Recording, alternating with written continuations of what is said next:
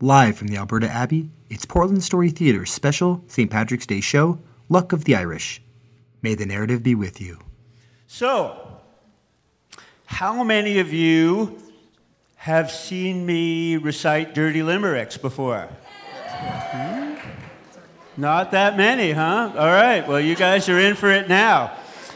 So, people who know me know that I have a great interest in limericks, and I come by it honestly because my father was the limerick king of the Western Hemisphere, and we would recite limericks around the campfire on the annual family camping trip. And many people know that limericks are not just recited, they're sung. There's a tune and there's a little chorus in between the verses, and in my family, we always sang, "That was a cute little ditty, sing us another one, do." Well, as I began to research some limericks specifically for the Irish show, I started to wonder, well, what do limericks actually have to do with Ireland, with the town or the county of Limerick? Well, it turns out that way back in the day, the little chorus that they used to sing in between the verses of limericks was a well-known tune in the day called "Won't You Come Down to Limerick?"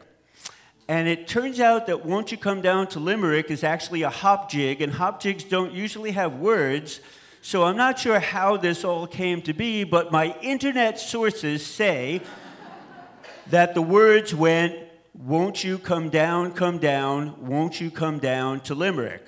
Or sometimes, "Won't you come up, won't you come up to Limerick?" But we're going to sing "Come Down," and I made up a little tune, and I hope that you guys will sing it with me. Are you ready? Won't you come down, won't you come down to Limerick?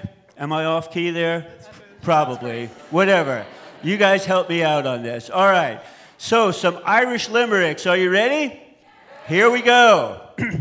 There once was a girl from Kilkenny whose usual price was a penny, but for half of that sum you could fondle her bum, an economy practiced by many.